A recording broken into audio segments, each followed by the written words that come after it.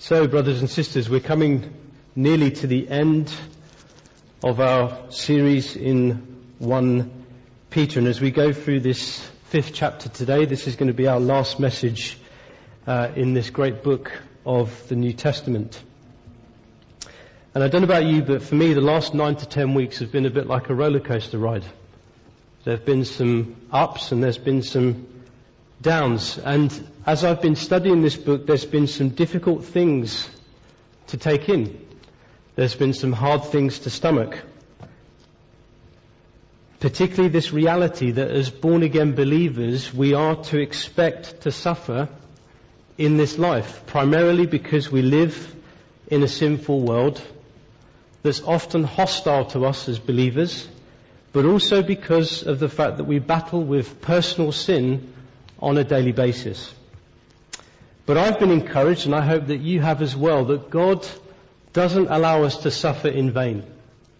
And I can say on the authority of Scripture that God takes every inch of our suffering and He uses it for our good, to show Himself in our lives, primarily to us, but also to those around us, that they may hear the gospel and get saved.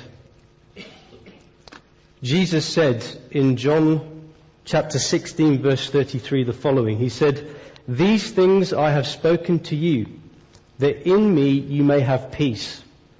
In the world you will have tribulation, but be of good cheer, I have overcome the world."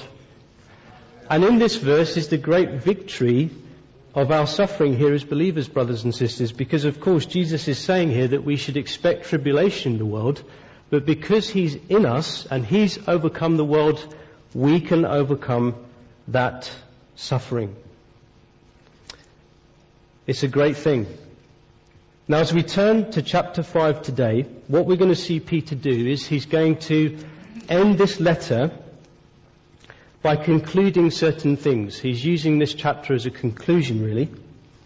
And he's going to make some statements in conclusion to specific people groups within the fellowships that he's writing to. And he's also going to make certain theological statements in conclusion so that the people that read this letter would not forget the main purpose and the main point of this letter. Because one of the sad things that happens to us, brothers and sisters, and I'm sure you've had this experience, is you pick the Bible up in the morning and you read it, you then put it down and you forget what it said. And it has no impact upon your life. And that's why many of the New Testament authors, at the end of their letters, they have a conclusion. Because they want to restate the main point and the main emphasis of the letter, so that when you put that letter down, it impacts your heart, it changes your thought patterns, your actions, and your speech, so that Jesus can be propelled into the society around you. Hallelujah. This is what we're going to see Peter do today. So let's see what he says. Now, in the first 4 verses, Peter addresses the first group of people that he wants to make some concluding remarks to. And we see who that group is in the beginning of verse 1, where he says, "The elders who are among you I exhort." And so it's evident from the beginning of verse 1 that Peter wants to speak to a group of people called elders. And we have to answer the question, who are these elders? Who can they be? Now, the Greek word for elders there is the Greek word presbyteros. It's where we get the English word presbytery from, or presbyter. You've probably heard of Presbyterian churches in your time as a believer. But this title was used to describe a man or a group of men in the New Testament period who were mature in the faith or mature in age, and they'd been called by the Spirit to lead, to manage, and to take care of local fellowships that they were a part of. And this is who Peter is addressing in verse 1. Now, in the New Testament, there are different titles used to describe that one ministry of leading, taking care, and managing a fellowship. In 1 Timothy chapter 3 verse 1, you see the title bishop used. Here in verse 2, you see Peter address these elders as shepherds, and the Latin word for shepherd is pastor. It's where we get this title, pastors in the church. And I bring this up about these different titles, brothers and sisters, because one of the mistakes we can make when we read the New Testament and we see these different titles used is we can think that means that there are 3 different people in leadership that have got 3 different roles. When that's not the case, the New Testament is clear that there's one ministry of leading, caring and managing fellowships, but the different titles reflect different aspects of that ministry. So when you're called an elder, it reflects maturity. When you're called a bishop, it reflects the ability to manage. And when you're called a shepherd, it reflects the ability to care.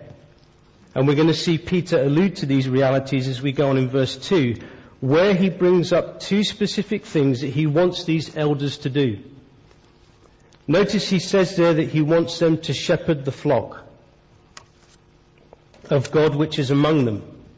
And there's no doubt in my mind that when Peter uses this term, shepherd the flock, he is thinking of the imagery of a shepherd with real sheep in the first century in Israel. And we have to understand that the relationship that a shepherd had with his sheep in first century Israel was like how we relate to our pets. They would lovingly care for them, lead them, protect them from enemies, and go after them when they went astray, to bring them back to the flock. So unlike the relationship between a shepherd and his sheep now in the 21st century that's purely economical, in the first century it was economical, but it was also personal. And so what Peter's saying here is he's saying to these elders, look, I want you to shepherd the flock, the people of God among you, the way that shepherds do with their sheep in the first century. I want you to lovingly care for them. I want you to lead them. I want you to protect them from enemies and also go after them when they go astray to bring them back to the flock. There's no doubt also in my mind that when he uses this term, shepherd the flock, he's thinking of what he said in chapter 2, when he said that those who come back to Jesus come back to the overseer and the shepherd of their souls. And so he's saying here, look, you guys are the under shepherd of the true great shepherd, Jesus, and I want you to pastor these people to me, to Jesus, in the same way that Jesus would if he was here physically. He then goes on and says that he wants them to serve as overseers. And that word for overseers there is essentially a word that means to manage well, to manage carefully. He's saying here that he wants them to lead these people through Spirit-anointed decision-making, through Spirit-anointed prophetic teaching, and also through Spirit-anointed priestly counsel, knowing that they would have to give an account to Jesus who has given them these people. What a ministry to have. What a privilege, but also what a sober thing to be called an elder. Now, before I go on to explain why Peter is addressing elders here in these first 4 verses, I want to make a couple of comments about church leadership. And here comes the controversial part. Like most things in the church, brothers and sisters, there are different opinions about church leadership within the wider Christian community. At one end of the spectrum, you've got churches that say that there should be just one person in eldership and that person should be a male. At the other extreme, you've got other churches that say actually no, there should be more than one person in church leadership and they can be male and female. And I bring this up because I have to say over the last 3 or 4 years, I've come to the conclusion that we must be ready to respect other people's opinions about church leadership. And I say that even though I believe that the Bible does present, I think, the best biblical model for church leadership, but it is in no way dictatorial. So I don't think we can be as dogmatic about this area as I used to think we could be. So we must be ready to respect other people's opinions and walk with them so that we can get to the best biblical model. But the second comment I want to make is that here in Servants Church, both myself and John have the conviction that church leadership should be more than one person. That there should be more than one elder or pastor in a church, because when you look at the scriptures, it often speaks of church leadership in the plural rather than in the singular. More than one.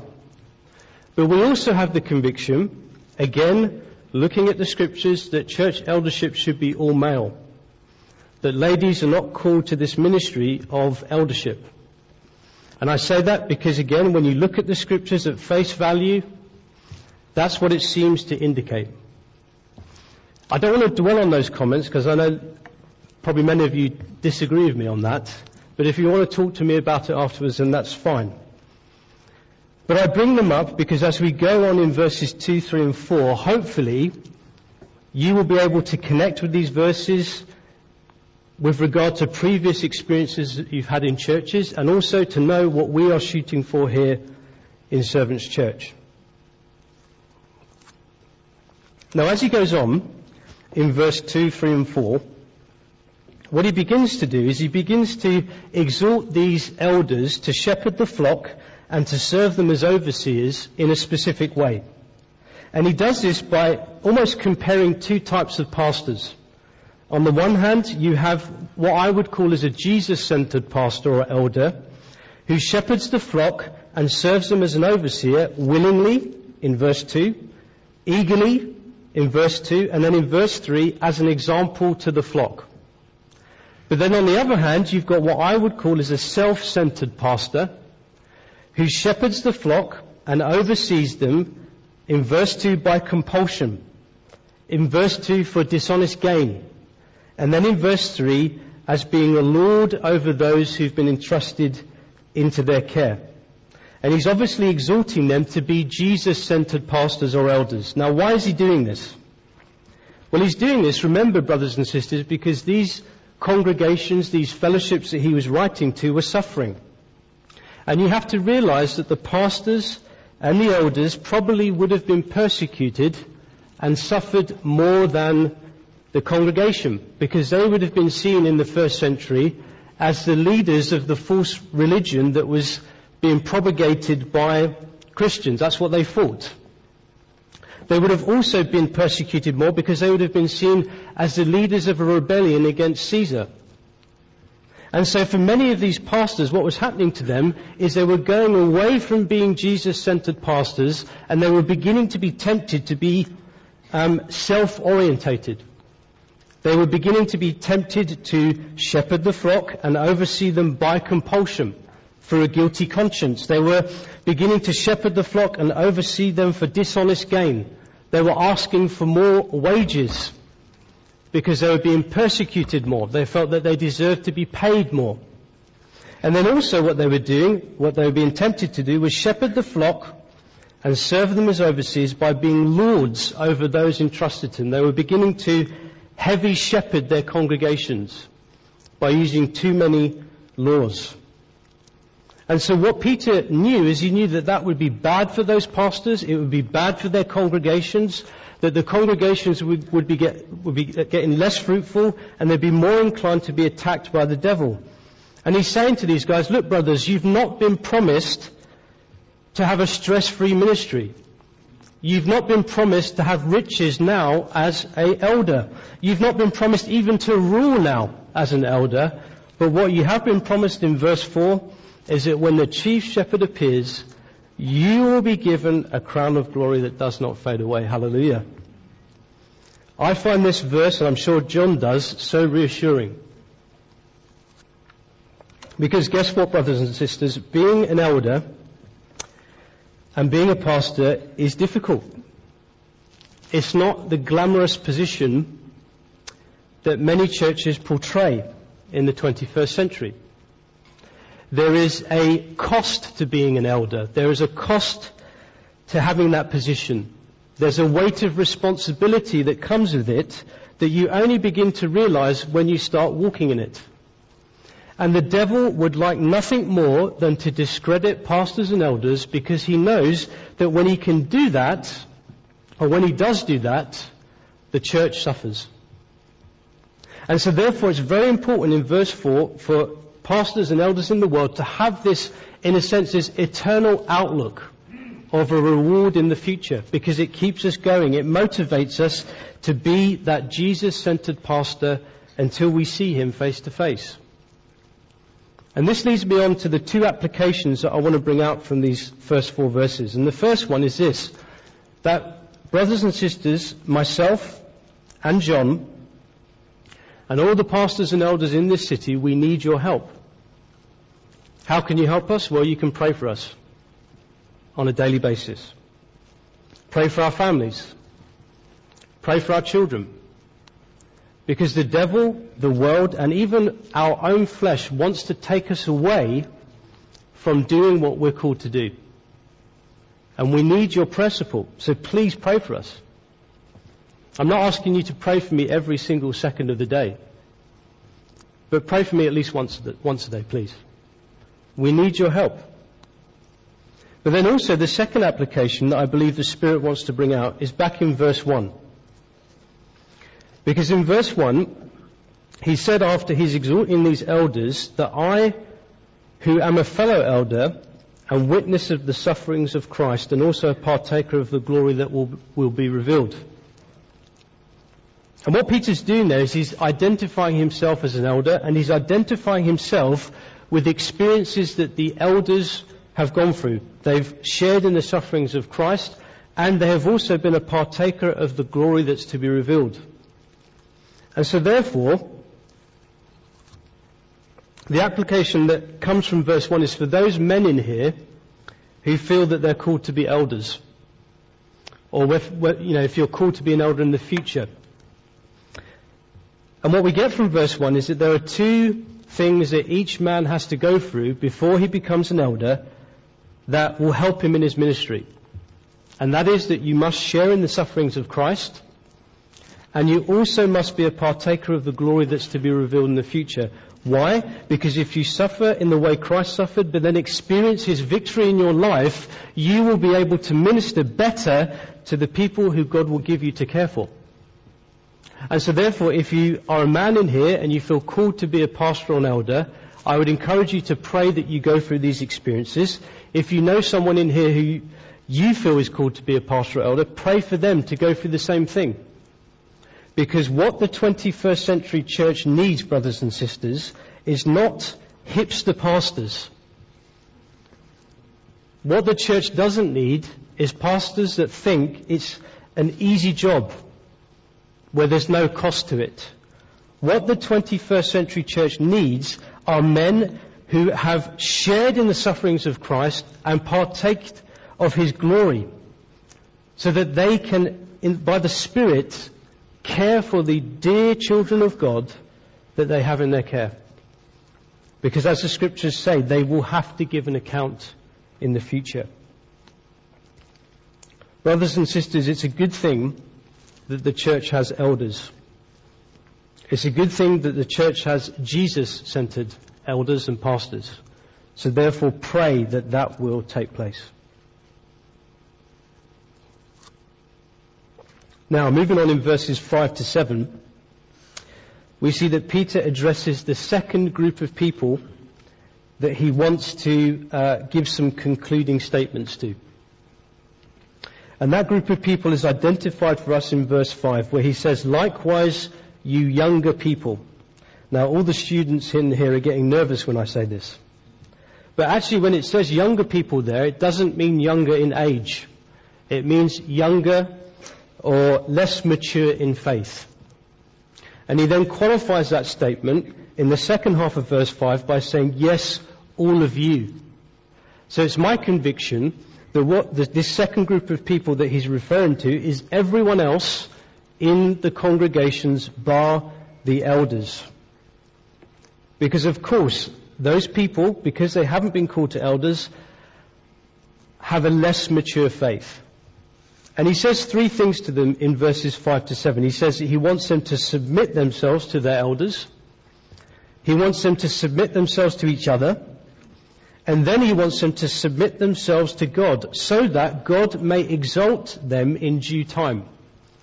And that word for exalt there means to be lifted up from a low position. And it's my conviction that what he's teaching here is that as we live in submission in these areas, as we place ourselves under the authority of the elders, under the authority of God working for our brothers and sisters and in our daily lives, God will deliver us from our suffering. He will lift us up from that low position that we can be in when we're suffering and put us in a higher place to know Him more. Well, how does that work? How does submission deliver us? Well, in the case of elders, as it says in Hebrews chapter 13:17, that when we submit to our elders, it makes their job easier. It makes their job easier to look after our souls. It says there in Hebrews 13 that it becomes a joy for elders to look after you guys when you submit to them. But if you don't, it is a grievous thing for the elders to do that. So what that speaks to me is that as we submit to our elders, that delivers us from suffering, because that elder is more likely to talk to you. That elder is more likely to pray for you and ask the Spirit to deliver you from your suffering. That's how it works with submission to elders. But then what about submission to God in each other and in our daily lives? How does that deliver us from suffering? Well, it delivers us from suffering because as we grow in biblical submission, we grow in biblical humility. It says there in verse 5 that He wants our submission to each other to be clothed with humility. Now, biblical humility, brothers and sisters, is when we have a low opinion of ourselves. That doesn't mean we hate ourselves, but it means that we have a wise opinion of ourselves, that we're not as good as we think we are, we're not as important as we think we are, and we're not as influential as we think we are. And of course that's coupled with submission, because submission is the right response of us in our place under Jesus, and humility is the right response to how we are to act in that position. And so as we grow in submission and we grow in humility, as it says there in Proverbs 3:34, we no longer experience the resistance of God in our life, because as we grow in humility, our pride is dealt with, and we're also given grace. And it's within the content of that grace that God takes us from that low position and He lifts us up. And that content is revealed to us, brothers and sisters, in verse 7. Where He says that basically, as we grow in this grace, God shows us that He cares for us. And that when we see that, we give all of our cares and our problems and our anxieties over to Him, and He delivers us by the Spirit. It says in Ephesians 3, brothers and sisters, that the love of Christ is beyond knowledge. It's a spiritual thing that has to be revealed to us, and that's especially the case in suffering. And so that is how submission delivers us from our suffering. Now, to me, it's very interesting that he brings submission up again in this conclusion, because he's obviously wanting these believers to remember the importance of submission in their lives. Why is he doing that? Well, he's doing that because we've seen in this letter, haven't we, that there's only good things that come from biblical submission. We saw back in, I think it was chapters 2 and 3, this reality that when we live in the submission of Christ, when we put ourselves under the Father's will and don't live in our own will, whether it's to impersonal relationships or personal relationships, Jesus is preached from our lives, and people get the opportunity to hear the gospel. And we've seen here in chapter 5 that when we live in biblical submission, we are delivered from our suffering. We are growing in Jesus Christ. And this is particularly relevant to us, brothers and sisters, because again, in the 21st century church, submission is seen as a dirty word. It's kind of shirked away from. I don't want to hear about submission, Pastor. Don't tell me about it. But what Jesus wants to say to us today, brothers and sisters, is that we need to have a changed heart and a changed mind about biblical submission. We need to no longer run away from submission, but run towards it. We need to no longer, in a sense, stick our noses up at submission, but we need to run up to it and give it a good hug. Because honestly, there's nothing bad that comes from submission. Only good things come from it. People have the opportunity to hear the gospel. You get delivered from your suffering. You get delivered from your problems in your life. So why on earth does the church run away from submission? It baffles me. It's odd. They need to go and see a psychiatrist or something like that. But this is the point that Jesus wants to make. Don't run away from submission, run towards it. Because it will only do good things in your life. So going on in verses 8 and 9, he takes his attention away from specific groups in the church and he begins to talk a bit more about theology. And in verse 8 and 9, the person that he has in mind is the devil. He says, "Be sober, be vigilant, because your adversary the devil walks about like a roaring lion, seeking whom he may devour. Resist him, steadfast in the faith, knowing that the same sufferings are experienced by your brotherhood in the world." Now we've already established in this teaching series, haven't we, that when Jesus died at the cross, the devil and his fallen angels were defeated forever. Jesus took away from Satan the keys to death and Hades, and his condemnation was confirmed forever, that he was going to spend the rest of eternity in the lake of fire. And we've seen, haven't we, in chapter 3, that Jesus went down to the place of the dead between his death and his resurrection, and he preached that victory to the fallen angels who were there in prison for when they sinned in Noah's time. But even though that's the case, even though Jesus has defeated the devil is still very much around. And we see that confirmed to us in 3 verses in the book of Ephesians. It says in Ephesians chapter 2, verses 1 to 2, "And you he made alive who were dead in trespasses and sin, in which you once walked according to the course of this world. Listen, according to the prince of the power of the air, the spirit who now works in the sons of disobedience." And then in Ephesians chapter 6, verse 12, we read, "For we do not wrestle against flesh and blood, but against principalities, against powers, against the rulers of the darkness of this age, against spiritual hosts of wickedness," listen, "in the heavenly places." And so what these 2 verses confirm to us is that the devil and his fallen angels are still around. And they exist now in the heavens, in the atmosphere around us. And that's been the case ever since the fall of Satan in the beginning in Genesis. And guess what? The devil knows that he's been defeated. He knows that his condemnation is final in the future. And what he wants to do now is he wants to take as many human beings with him to hell, to the lake of fire. We read, didn't we, back in Ephesians 2, that he's now at work in the sons of disobedience. What that means is that he's working in unbelievers' lives to stop them from seeing that they're sinners, to stop them from seeing that they need Jesus, that they may get saved. He blinds their eyes to the truth. But then also, he wants to attack us, believers, because he hates believers. And he hates believers because we belong to the one who's defeated him. And he also hates us because he knows that if we depend upon the Spirit, his victory or his army is going to be reduced. People are going to get saved. The church is going to grow in purity and holiness. And that is a worrying thing for the devil. He doesn't want that to happen. And so in these verses,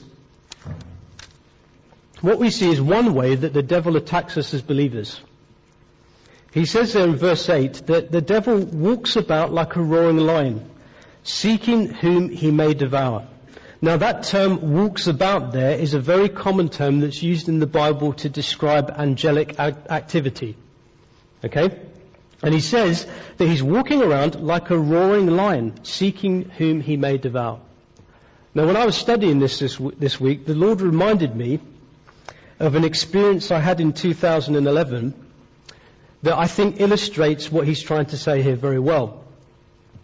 I was in Thailand in 2011, and I was with Thomas Abbott and Rachel and Emma, and we went to this tiger sanctuary. And in this tiger sanctuary, they had this cage that you could actually go into unprotected, and you could go and sit in this cage with these real life tigers and their trainers. I was slightly nervous because I think, if I remember rightly, Thomas told me about a year before someone had been mauled to death in this cage. So a bit gingerly and nervously I went into this cage, and I sat down next to this huge tiger here on my left hand side. And I was getting some photos taken, and what he began to do is he began to open his mouth like that. He was yawning. But what happened was, it showed me how sharp tigers' teeth are. And then he went boom, like that. And this is what the devil does. That word devour there means to swallow you up. The devil comes like this in your life, boom, out of the blue. It can happen when things just seem to be falling apart around you. Things are just going wrong all over the place. It can happen through a very severe temptation that is unusual for you. It can happen through you feeling condemned and accused, because that's what the devil does. He's the accuser of the brethren, according to Revelation. And that is why, as it says there in verse 8, we must be sober and vigilant. We must be careful and be watchful, because this can happen to any one of us.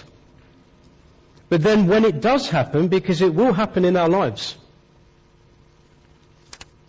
especially if you're following after God, the devil will, go after you. And when that happens, as it says there in verse 9, you must resist him, steadfast in the faith. And what that means is that you stand up to the devil, listen, as a defeated enemy. You stand up to him as a believer in Jesus Christ, and you say to the devil, you are defeated. You were defeated at the cross. Therefore, I'm going to stand up against what you're doing, and the Spirit of Jesus Christ is in me, who's greater than you, and can enable me to get through what you're doing right now. And what helps you in that, brothers and sisters, is knowing, as it says there in verse 9, that the same sufferings that the devil can produce are experienced by your brotherhood in the world. Why does that help you? Well, because one of the tactics of Satan is that when he attacks you, he can make you feel like you're the only Christian in the world going through that temptation, and can heap condemnation on you. But when you know that you're not the only Christian that's going through that temptation, that is so freeing. It gives you the strength to say, you know what, Satan? You're a liar. This is being experienced by other Christians in the world, and I'm going to stand up against you and say that you're a defeated enemy. And I'm going to walk through this. And therefore, as it says in James 4:7, when we resist Satan, what happens? He flees. Because he knows when you resist him like that, his lies will not work against you. And he'll go to the next person. That's what happens in spiritual battle. Now again, it's very interesting that Peter is talking about the devil in chapter 5. Because this is the first time that he's mentioned the devil in this book. I would have thought, writing about suffering as a Christian, he might have mentioned the devil in chapter 1. But I believe he's doing this for a specific reason. And that is because Christians make two mistakes when they think about the devil. The first mistake they make is that they think too much about the devil. They give the devil too much credit. They think that everything that's going wrong in their life is because of the devil, when that's not necessarily true. And the second mistake that Christians can make is they can think not a lot about the devil. They can think that the devil doesn't exist. that he's not in the world, that he can't really, affect me anymore. And again, that's a mistake. And I believe that Peter's writing this here in chapter 5 so that we don't make those mistakes, that we have a balanced view about the devil, that yes, he is in the world, yes, he can influence believers, but he's a defeated enemy and we can stand up against him. So therefore, let us do that, brothers and sisters, in a biblical way. Now, going into our last 5 verses.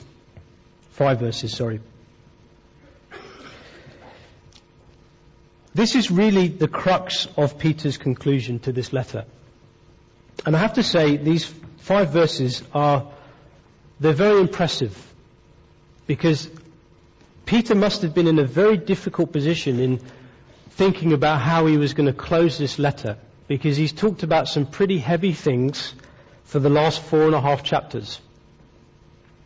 And what he does in these last 5 verses is he brings up 3 punchy lines, or 3 things that he wants these believers to remember, to take away with them when they put the letter down. And it's the same for us. There are 3 things here that we must always have in our pocket whenever we're going through suffering, that we can pull them out and we can hold on to those truths and walk through the suffering that we're going through. The first thing is in verses 10 and 11. And I'm going to keep this pretty brief because I want you to remember the main point. And the main point he's making here is that he wants them to remember that their suffering has a purpose. In verse 10, he reiterates that they've been called by God to his eternal glory, that yes, they have suffered, but listen, after suffering for a while, he will perfect them, establish them, strengthen and settle them. Speaking of the fact that through their suffering, he's going to grow them and he's going to mature them in their relationship with Jesus. And he then praises God for doing that in verse 11 by saying, to him be the glory and dominion forever and ever. Amen. But the thing I want you to remember is that your suffering has a purpose. That's the first conclusive statement. The second is in verse 12, where he begins to speak to us about this fact that it was by Silvanus, his faithful brother, that he wrote this letter. Now that may mean that Silvanus actually scribed the letter and Peter was dictating, or it could mean that he took the letter to the region where it was going. But notice, the thing I want you to remember is that it says there, exhorting and testifying that this is the true grace of God in which you stand. And so the second thing that Peter wants to say is that you are exactly where you should be in your suffering.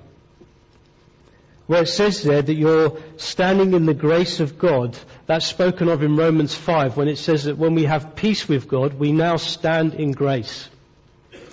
Do you know that, brothers and sisters? Now, as born-again believers, you are standing in the grace of God. Through whatever you're going through.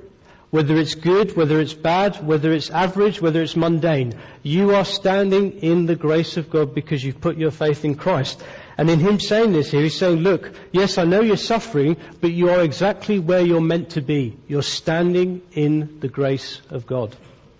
So that's the second statement. You are where you're meant to be. And then thirdly and lastly, in the last 2 verses, the third conclusive statement he wants to make is that you're not alone. In your suffering, you're not alone. Because he says there, she who is in Babylon, elect together with you, greet you. And that's a reference to the church in Rome.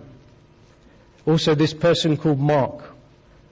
Greet one another with a kiss of love. Peace to you all who are in Christ Jesus. Amen. Again, it's this reality that when you're suffering, it's so horrible when you feel alone. But you need to remember, brothers and sisters, that you're not alone. That you have other people out there who are in the church. And I believe that the Spirit enables those people to pray for you, even when they don't know your name. So you're not alone. So brothers and sisters, that brings us to the end of 1 Peter. We've gone through some difficult things in this book. We've gone through some encouraging things. But I want you to remember 3 things. That whenever you suffer in your life as a believer, it's for a purpose, that you're where you're meant to be, and that you're not alone. So let us remember that. And we praise Jesus each day that this suffering will not last forever, because in the future there'll be none, and we'll be with Him in His glory.